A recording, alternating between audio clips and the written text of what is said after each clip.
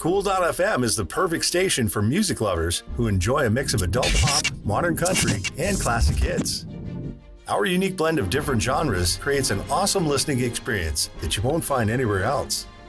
With Cool.fm, you don't have to constantly change stations to hear the music you love. Just download the Live 365 app and start listening to our curated selection of modern adult and country hits, as well as the classics you know and love. So tune in to Cool.fm and start enjoying the best of all your favorite music in one place. Hi, I'm Markisan Naso, co-creator and writer of By the Horns and Voracious. You can find me at markisan.com, and you're watching and listening to Two Geeks Talking. Good morning, afternoon, evening, everyone. Two Geeks Talking is an entertainment industry interview show where we interview the creative people from the comic, film, TV, movie, and video game industries. And of course, I'm your host, Kurt Sasso. We are joined today on this rapid-fire interview with a very talented and creative person. So who is our guest today? Our guest today is not only a podcast host, but he is also a very talented comic creator. We're joined today by the ever-talented Markisan Naso. How are you doing today?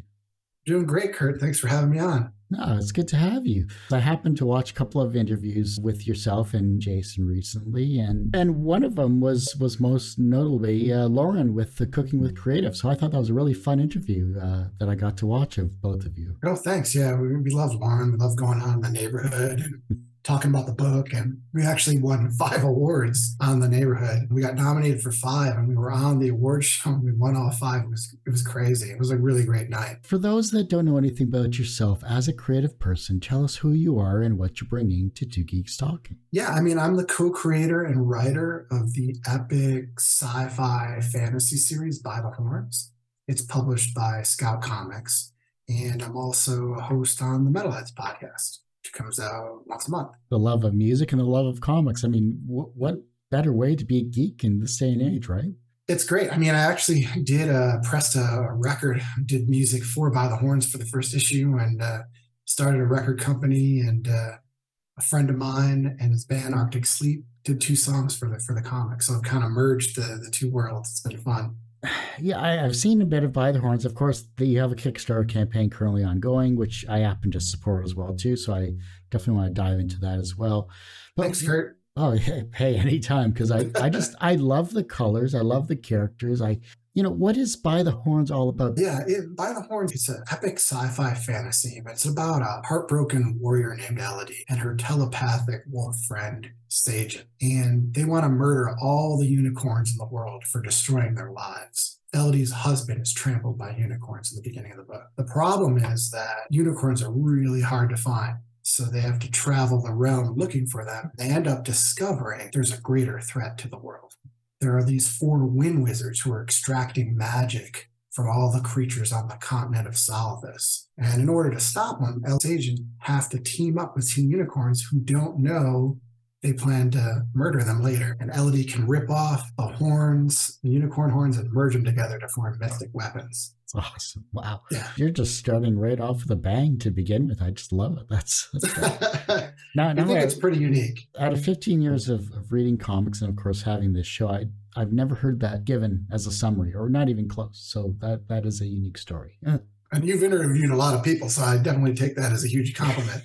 Yeah. You could use this as a tag in your next book. I've never seen this storyline in 15 years of interviewing people. There you go. Yeah, and we got and By the Horns Dark Earth 7 is coming out next week, and it's out on Wednesday, the 15th of March. And it's the 15th issue in our ongoing story. So we did the first series was 8 issues. By the Horns, that's what's getting collected on the Kickstarter, which I'm sure we'll talk about. By the Horns Dark Earth is the second series. It's going to run 12 issues, but it just basically picks up right after the first 8 issues. And we even have legacy numbering on the back for it because we just consider it an ongoing series. So, of course, you mentioned you're a co-creator, and who is the other amazing person that is working with you on this series? Yeah, Jason Muir is my co-creator and the artist, and he also does the letters in the book. He's a friend of mine who broke into comics with me with our book Voracious, which is, I'm sure you haven't heard this premise before either, Kurt, but it's a chef who travels through time, kills dinosaurs, and serves them at a restaurant in the present. And we even have recipes in every single issue with dinosaur meat. And then we give you the substitute meat so you can actually make the recipes. I lived in New York. I grew up in New York, and I ended up moving to Chicago, I think probably year 2000. First thing I had to do was find a comic book shop. And Jason happened to work at that comic book shop. You know, we weren't really friends, but I would see him every week, and he was going off to art school. I had done a contest online to write a script for this book called The Authority. It was just some random contest somebody did, like, hey, I want to try to write a script for this. And I won the contest script, and he drew a few pages. He went off to college. I didn't see him for like 10 years. A mutual friend of ours, who was the manager of that shop, had an idea for a comic. I was still friends with him because I used to play softball with him. And he asked me to collaborate with him on the book and another guy. So I started doing that, but it got to be too much with 3 different writers on it. But he had sent some of the ideas to Jason because he was still in touch with him. And Jason had drawn some of the characters. So when that whole thing fell apart, I just contacted Jason and said, hey, you know, it doesn't look like this book's going to get off the ground, but I have a few other ideas. Would you be interested in having a beer and talking about it? So that's how we started working on Voracious. And now By the Horns is, we want to do something different than that. We want to do like a fantasy book. And so I pitched him this idea, and the rest is history. You got it at Scout, and now we're almost on issue 15 here. I love those types of stories because, you know, you show how your local comic book store is more important than ever, not only in connecting you with your favorite comics, but also in making connections. So that's incredible to see for sure. And it was cool too, because he had drawn those authority pages. He did like 3 or 4 pages. I saved them all that time, all that 10 years. And so when I met him out for beers and we were talking about books, I brought him those pages back and gave it to him.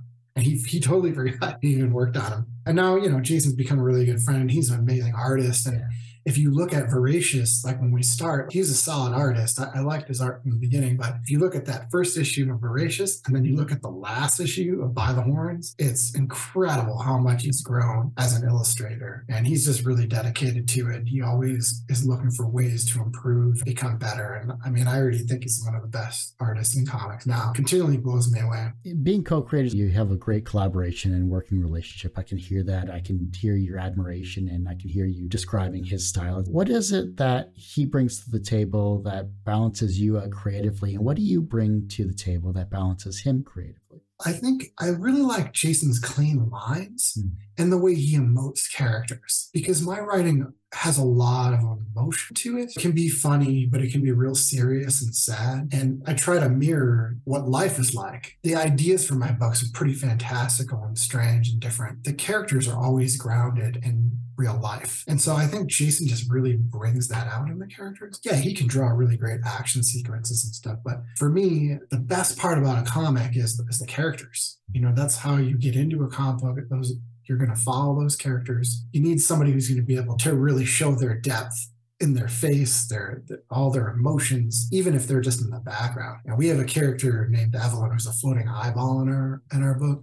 And she's almost like an emoticon for everything that's happening in a scene. You'll see her in the background, even if she's not actively speaking to somebody, and you'll see the emotion on her face, and you'll get the context of the scene, which is really cool. And Jason is amazing at that. It's a floating eyeball, and somehow he's able to make her have these intense emotions. So as far as what I bring to it, I mean, I think Jason and I have a similar sense of what we like in comic books. I think he enjoys drawing just characters that are fully realized, that are expressive. He likes to do a lot of action sequences, so I try to put that in there as well. Yeah, the kinds of comics that we both like are similar. We're both really big fans of Nightwing, Invincible, books like that have a lot of great action, but there's like a heart and a levity to the characters, but also a gravitas too. So hopefully, you know, I give them fun stuff to draw. What's the most misunderstood aspect about fantasy that maybe people who don't follow the genre understand?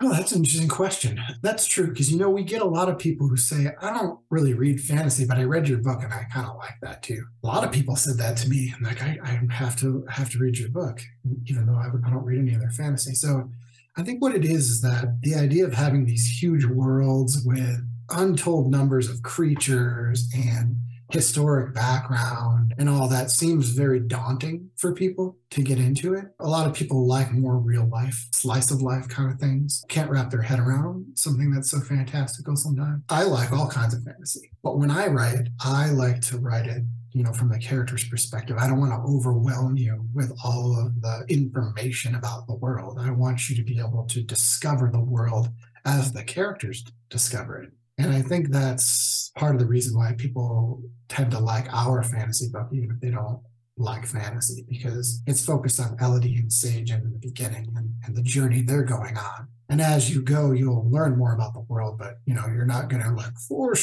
and 30,000 years ago this earth was built. We don't do anything like that. We do things like travel maps where you get to see what the characters are going through, like what the landscape is like, and you pop out little different monsters, and then there's like almost like a journal that Elodie writes, and she's talking about the monsters that they've encountered and how to kill them and stuff like that. And it's a quick page to show you, okay, this is where they are, this is where they're going, and this is what they're going through, without having to like bog you down and tons of information. I think that's what it is really for fantasy. Some people just don't like weird creatures and unicorns and stuff too. I mean, how can people not like unicorns unless they trampled their loved ones? I mean, we've had people look at the book and see unicorns and think that it's like a kid's book, I guess. So that happens sometimes too, because there's bright color and all that, and they assume certain things about the book. But of course, it's really more of an adult book, and I'm not the biggest fan of unicorns either. That's why I wanted to write the book. When I had an idea, like, how do I make unicorns more interesting? There's these like sacred, like amazing creatures that are like the embodiment of good and light. What if they weren't? What if people thought of them as evil? I like playing with that idea more. You couldn't call the book Unicorns Are Assholes, right?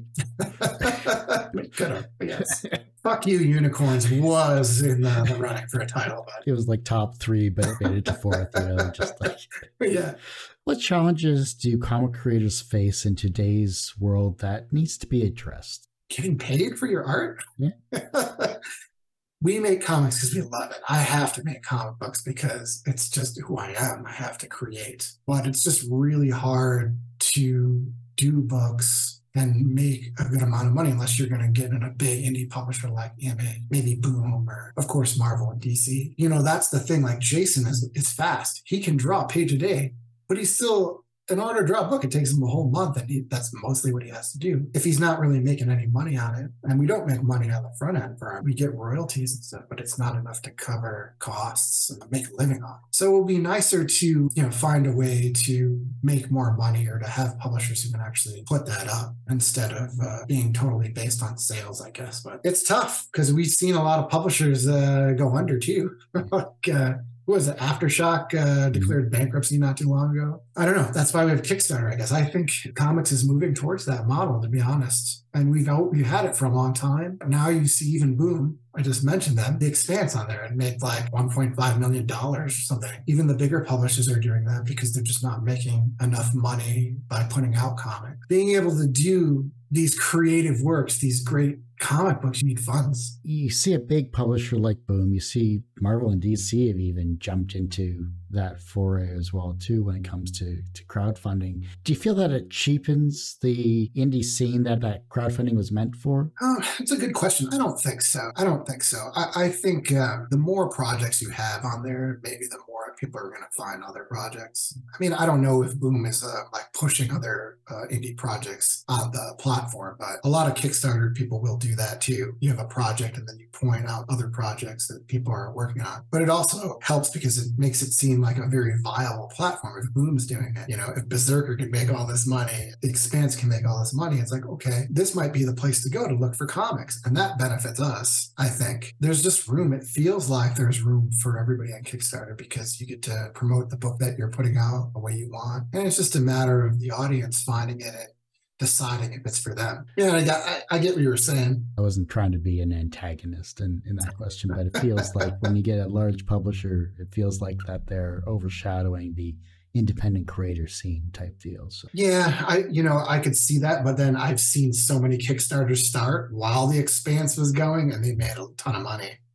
Like Charlie Stickney is a friend of ours, White Ash. I mean, it made like $70,000, nice. And that's more than he's ever made. And that was going on when you had some really big Kickstarters. So that's why I think, it hasn't really affected it yet. I don't know about the future. It feels like there's room enough for everybody. Sounds good to me. I haven't run a campaign in 15 years, I think. So, I think it's evolved since when I last did it. Yeah, it's changed. Like how you do it's changed, and we've run a couple before for Voracious, but we wanted to do it a little bit differently this time, where we had it all set, and then we were previewing everything before we launched. And actually, Charlie looked over our Kickstarter because he's been so successful with it, and he was really kind to us and looked it over and gave us some pointers and things. And it can be a little bit different, like how you present the awards, and what people are looking for might be different from what it was before. It's a lot of work actually, but it can be rewarding. I mean, for us, it's great because we funded so quick.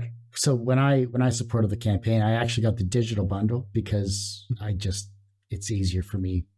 Like, as much as I'd love a book for that, but I think I would get more value out of all the comics you have attached to that mega bundle or whatever, the $25. Yeah, it's a big one. Yeah.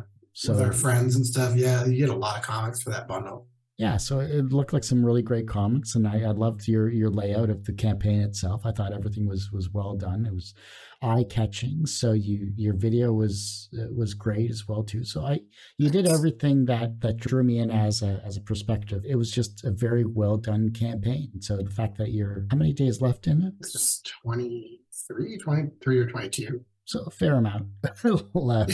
Yeah. It feels we just did it not too long ago. It's really crazy to us because we thought, oh, we're going to fund it towards the end, maybe. That being optimistic. We're always talking about worst case scenario, like, oh, it's not the end of the world. We could do something else. But nope, it funded in 23 hours. And now we've got 2 stretch goals crushed, and we're getting close to the third one now. What's the third one? The third one, we're going to put spot gloss on the covers, and you're going to get a ribbon bookmark. And then we're going to unlock By the Horns Dark Earth Volume PDF. You already got it because you have the digital bundle. But people have been asking for that for an add-on. We're going to do that. So for like a few bucks more, you can add it on. Value is something that especially when you go to campaigns, you're looking for value for your dollar. And I think that's a given, no matter if you're going to say your website to purchase the comic or if you're going to Scouts. As creative people, you already have a brand, you already have an established base of fans enjoying your work itself. Looking at your campaigns when you first started to where you are currently and yourself as a creative person, how have you improved yourself from a social media standpoint or gathering more interest towards what you created? That's a pretty good question. I hate social media. So to be honest with you, it is a very useful tool for getting the word out. So I definitely try to put a lot more into it than I did before, especially when you're doing like hashtags, and now we're doing videos and things. And I always try to talk to comic stores and try to do some more outreach where like I'm in person as well. So yeah, all of that stuff's really important because Scout's gonna post things, but they're not going to show the same kind of love for the book that we are. We're passionate about it. So all the posts, I think, if it comes from us as creators to show how much we really love the book and what we're trying to give the audience, that makes a difference. And I think a lot of what has changed this time around is I feel like we're more of a part of a community. With Voracious, I felt like we were more in a bubble. But now I feel like I've met so many people in the comics community, creators and readers and retailers online through social media, and lots of sites who may have been really interested in Voracious and did reviews are still following us now with By the Horns. And then there's other sites now that have really started to enjoy our work. And so I feel like we have a connection more with the community of comics readers and journalists and things than we did before. For example, I want to do some interviews for the Kickstarter and for issue 7 because the book hasn't been in comic shops in a few months, because we had to take time to build more issues up because 12 issues. We're not really getting paid, so like we gotta take a break, do some freelance work, and then come back to it. I asked people if they want to do interviews, and we've got a lot of interviews, and I'm happy to do every single one of them. I want to talk about our story. I'm so into it. I love doing By the Horns. I love the characters. I want to finish the whole book. And it's going to be 40 to 50 issues. Yeah, I think so. I think that's changed. I think when I said I hate social media, it's something from before. I've come to more like embrace it as a tool, but also a way to interact with people I really like or who are into comics that have kindred spirits, if you will. How did you approach Scout Comics, or did Scout Comics approach you to get By the Horns published? And how else have they helped you from a publisher v creator standpoint? Right. We approached them. Jason and I worked on the first issue, did the first issue, and then we pitched it. It was kind of nuts, though, because we were pitching in the pandemic. So I don't know if you remember, Kurt, but like there was that time where all these comic shops were shutting down and we didn't know if the comics industry was just going to implode. So we were like, oh man, this is the worst possible time. So we only pitched maybe 3 companies. But Scout was actually my first choice because I just liked the way that they had started setting up new initiatives. I liked some of the books that they were doing. At the time, they didn't have that many books. Now Scout's exploded. Ever since we signed with them, they have just been putting out book after book and doing lots of new stuff and just trying different things and trying to be a real force in the industry. But when we first signed with them, I liked the idea that it was a little bit smaller, maybe get a little bit more attention, and they would maybe try some creative things with their book to get it out there. So they were always my first choice. So we pitched it to them, and pretty quickly they got back saying that they wanted the book. And and it was great to work with them, signing the contract, and we were off to the races. We had already worked on multiple issues by that point. So just how Jason and I usually do. And some people will just do like 6 pages and pitch it, but if we're going to do a book, we believe in that book, so we're getting the book out there somehow. You know what I mean? I don't write a book and then say, oh, let's see if it sticks against the wall. If I write the book, it's going to come out. So, what was the other part of your question, Kurt? I forgot.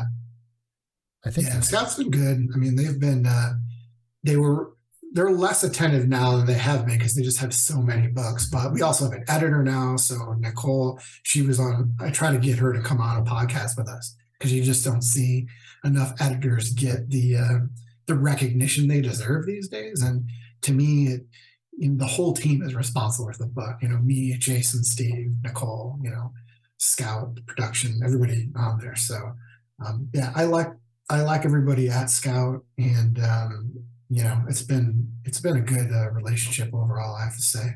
What was an early experience where you learned that language had power? Oh, I guess it would be when I started reading fantasy novels. That kind of comes back around to one of the earlier questions, Kurt. I was a little kid. I got into Conan books and novels when I was about 8 or 9 years old. I also loved Dungeons & Dragons, and I was crazy for those endless quest books that came out. Like in the 80s, the Mountain of Mirrors, the Pillars of Pentagon. I love that. But my favorite books growing up were written by an author named Carl Edward Wagner.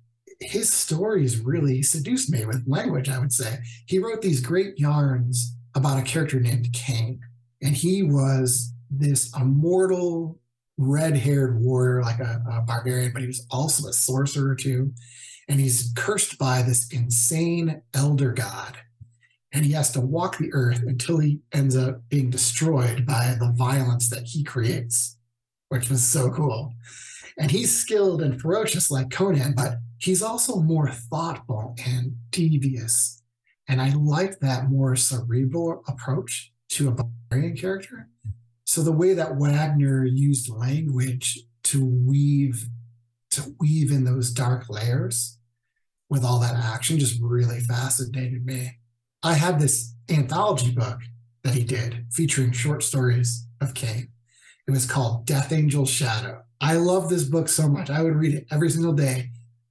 It was one of those pocket-sized books. It was, trade paperback, like about that big. I can't generally say about like that big. I would take it with me everywhere I went. I'd put it in my back pocket. And I carried that thing around and read it until it fell apart in my hands.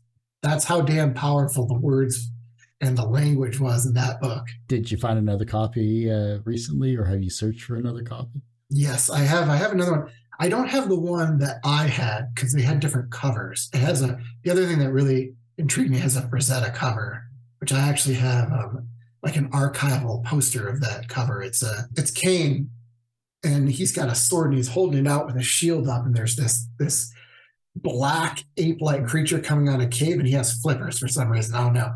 But it's like the coolest image. I love just looking at that. I think that's what drew me to the book to begin with. That's how I got into comics too, by seeing covers. I need to have this. And then of course I got sucked into the stories later. So I have a version of it. I actually have an older version of it than the one I had, but I would like to get the cover that I originally had, which was like an orange cover, and then the image was a box in the middle. The one I have is like a full cover. We all got into sci-fi and fantasy and our different genres that we enjoy in different ways. For me, it was Dragonlance. That was my whole Heinlein to Asimov to Dragonlance. Like I literally read everything. That's cool. How old were you, Kurt, when you were getting into that? Oh, I was probably like 11 or 12 when I got into Dragonlance. My dad lived in Toronto, so I would go up there and we'd just peruse the old bookstores, just go down everywhere and just kind of, and that's where I got the first 3 original copies of the Dragonlance series. And I just got hooked ever since then. And it's the same for me because my mom was a voracious reader, still is. She reads like, I don't know, 8 books a week or more, maybe more than that. She does mostly on a Kindle now. Mm-hmm. But we would go to the mall a lot, and they had a couple of bookstores in the mall. And one of them was like one of those kind of old school type bookstores, not the shiny Barnes and Noble, but the crusty bookstore. And I loved going into that thing because you could find some really neat stuff, especially fantasy and sci-fi, which has always been my preferred genre. Even now, like if I'm going to read a book, I read a few books a year. I probably read about 10 to 15 books a year. And they're almost all sci-fi fantasy. What I've always loved is what I've gravitated towards. Okay. Everyone usually asks, what's the wisest piece of advice or what's the most bullshit piece of advice you've ever received? But what is the second wisest piece of advice that you've received that has stuck with you in your career? Oh, yeah, second wisest. That is an interesting question because I don't know if you ever go down to that level. You always kind of think of that first one. But I'm going to say, don't start, none won't be none, which means if you don't start any trouble, there won't be any trouble. Now, I am a champion for social issues and human rights, for sure, but I use this advice when it comes to social media. So you're probably not going to see me weighing in on current events on Twitter or telling the world what I hate about the newest Marvel film on Instagram. It's just not me. I'd rather talk about positive things and celebrate successes than call out shortcomings or whine about what kind of beverage I don't like. I'm not like that. So I don't really want to invite people to come on and just give me their random opinions about things. So, that's something that, it was not said to me for social media when I was younger, but I kind of apply it to it now. So you're an anti-hot taker, basically. Yeah. I'm not like, I just don't need to talk about, every episode of The Last of Us and what works and doesn't work. Yeah. And because I don't have time for it. Like if people get in discussions and all that, and they feel compelled to type things out. I see a lot of comic book creators get caught up in that. I'm like, why would you want to spend time doing that? So yeah, I'm not like that. Everyone has one person that inspires them on their path to where they are today. Who was that for you? Yeah, I'd say it was my mama. Before she retired, my mom was a physical therapist, and she ran a department of therapists and nurses at a hospital. And she was on the New York board that helped to make health laws. But she had been a stay-at-home mom who took care of me and my brother when we were growing up. Something she decided to do to take care of us because my dad worked long hours. And she just wanted us to have a stable, supportive presence. And that's exactly what she was. She was, and has always been an amazing mom, but, somewhere along the way, she also wanted to make a career. She wanted to do something for herself. So when my brother and I got older, she went back to school and became a physical therapist while still raising us in her mid 30s, something like that. So many people have dreams and they can't reach for them, or they don't want to reach for them, or they don't have the will to make them real. But my mom did that. It's not an easy thing to try and learn something new, especially when you're older, when you've already built a comfortable life. It's not easy to balance studying something as complex and hard as physical therapy with all the other responsibilities that she had to our family, but she accomplished it.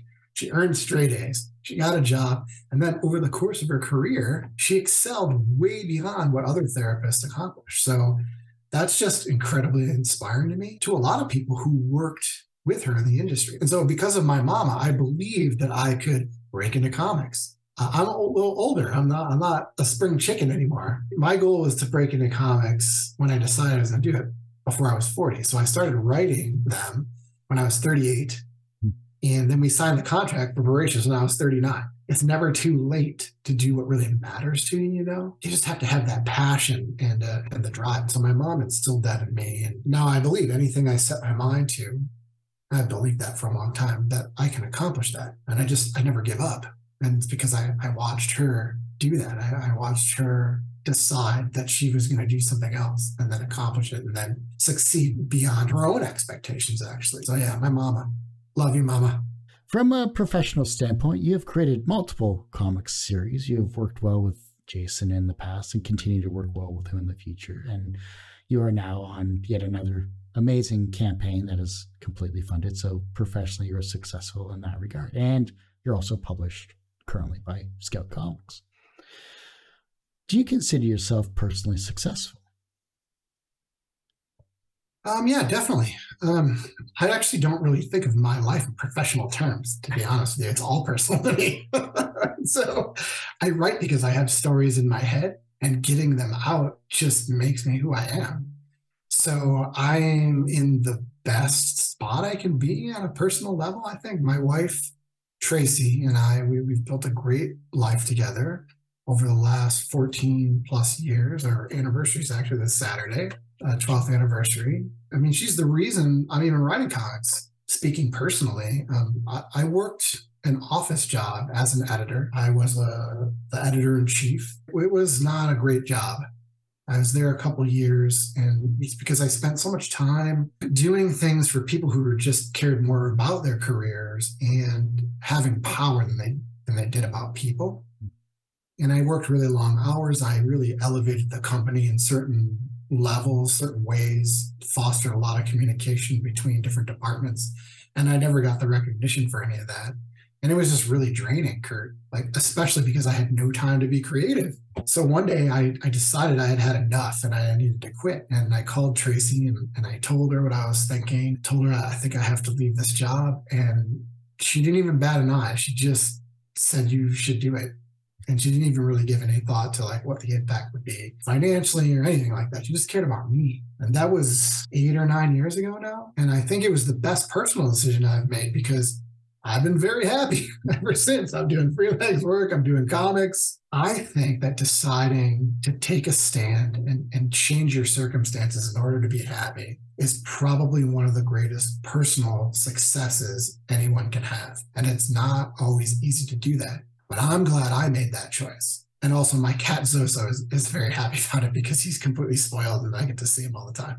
The reverse of success is failure. How do you deal with your failures? Failures? What are those, Kurt? I'm not the kind of guy who dwells on something when it doesn't go my way. So if there's an outcome I don't like and I have the power to fix that without hurting anybody, if I don't want to hurt anybody, I would do that. I think of myself as a problem solver. I love trying to fix stuff and tackle things proactively. It's the way I am. So if for some reason I can't, then I would accept it and move on from it. So I think there's very few people in life who don't run into a lot of obstacles or make mistakes or have setbacks. Everybody does. It's just part of living. So I personally choose to view those kinds of barriers as learning experiences. I'm happy to take the bad with the good and roll with the punches. So yeah, I have. I'm trying to think of something as like I consider like a huge failure, and I can't think of it because I either turned it around or I accepted it and then did something better. But yeah, it's a fair question. Second last question is this. The younger generation is looking at your work and they're becoming inspired to be creative in their own way, whether it's as a comic creator, writer, or something creative maybe that you've inspired in some way, shape, or form. How can they inspire the generation that follows them? Yeah, I'd say they need to be willing to help the next generation by always being open, by sharing what they've learned, and just leading by example. From my own experience, I've done a few presentations for classroom, and the kids are just so interested and excited about how I make comics because they don't always realize what goes into building stories and channeling creativity. They have all these questions about the inner workings, and they just love to do what I do, which is weird. I don't have kids. I think it's important to be available as a resource, to be patient with them, to be attentive, but also be encouraging. Because I can't tell you how many times I tried talking to comic book creators when I was a kid and even as an adult at a con, and they couldn't even be bothered to answer a question. So that kind of thing can really break a kid's spirit. You know, it can change their whole perception of not only who you are, but also what comic book creators in general are like. I'll never do that. You know, I'll always give people my time. And I hope that the future generations, if they're interested in inspiring the generation after them, they do that too. You take the time to impart what you've learned and to answer questions and to just share what's so great about making comics or anything creative, to be honest, and why that's just is valuable, not just to you, but to culture, really. If your life was a comic book, what would its title be? And what would its soundtrack be? Life was a comic book. What would its title be? Oh man, the soundtrack would definitely be metal. It's always going to be metal. Maybe I'd throw a little bit of ambient music in there. I do listen to a lot of like spacey ambient music when I'm writing, especially. But as a host on the Metalheads podcast, I'm just in a deep well of metal. What would it be titled? That's a really good question. I had nothing's coming to mind here. By the Sword.